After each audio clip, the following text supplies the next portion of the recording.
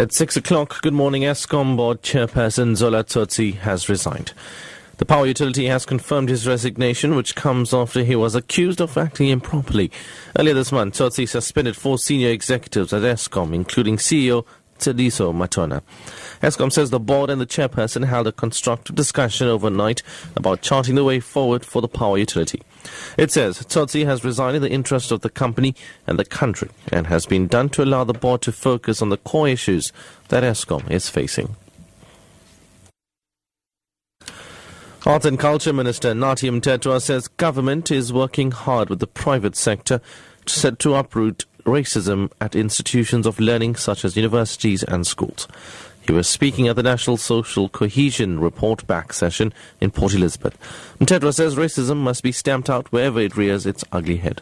We've got to find a way of defeating this scourge because we know where we come from.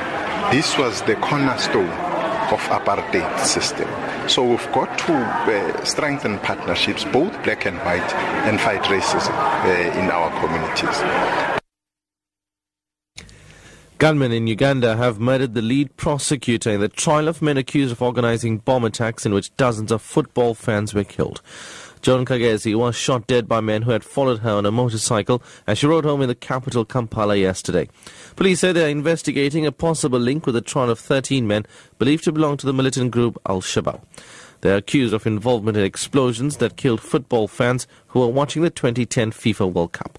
Police spokesperson Patrick Onyango. She slowed down to buy fruits and vegetables along the way, and that's how thugs timed and shot her twice.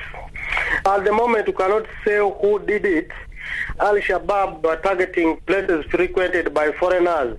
Maybe because we have over-deployed our officers in Kampala City, they are now targeting individual government officials. And finally, with just over half of the presidential results now declared in Nigeria, the main opposition candidate, Muhammadu Buhari, has led over the incumbent President Goodluck Jonathan. Results are not yet in from popular southern states where the race is still too close to call. The final outcome of the election is expected later today. The former top U.S. diplomat for Africa, Johnny Carson, is heading an observer team at the election. The people have spoken clearly for democracy. It's important that their political leaders understand that the interests of the country and the interests of the people are more important than their own personal interests.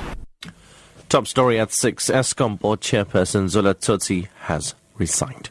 I'm SARESHEN Pillay. I'll be back at 6:30 with your headlines. Young Matthew has Newsbreak up next.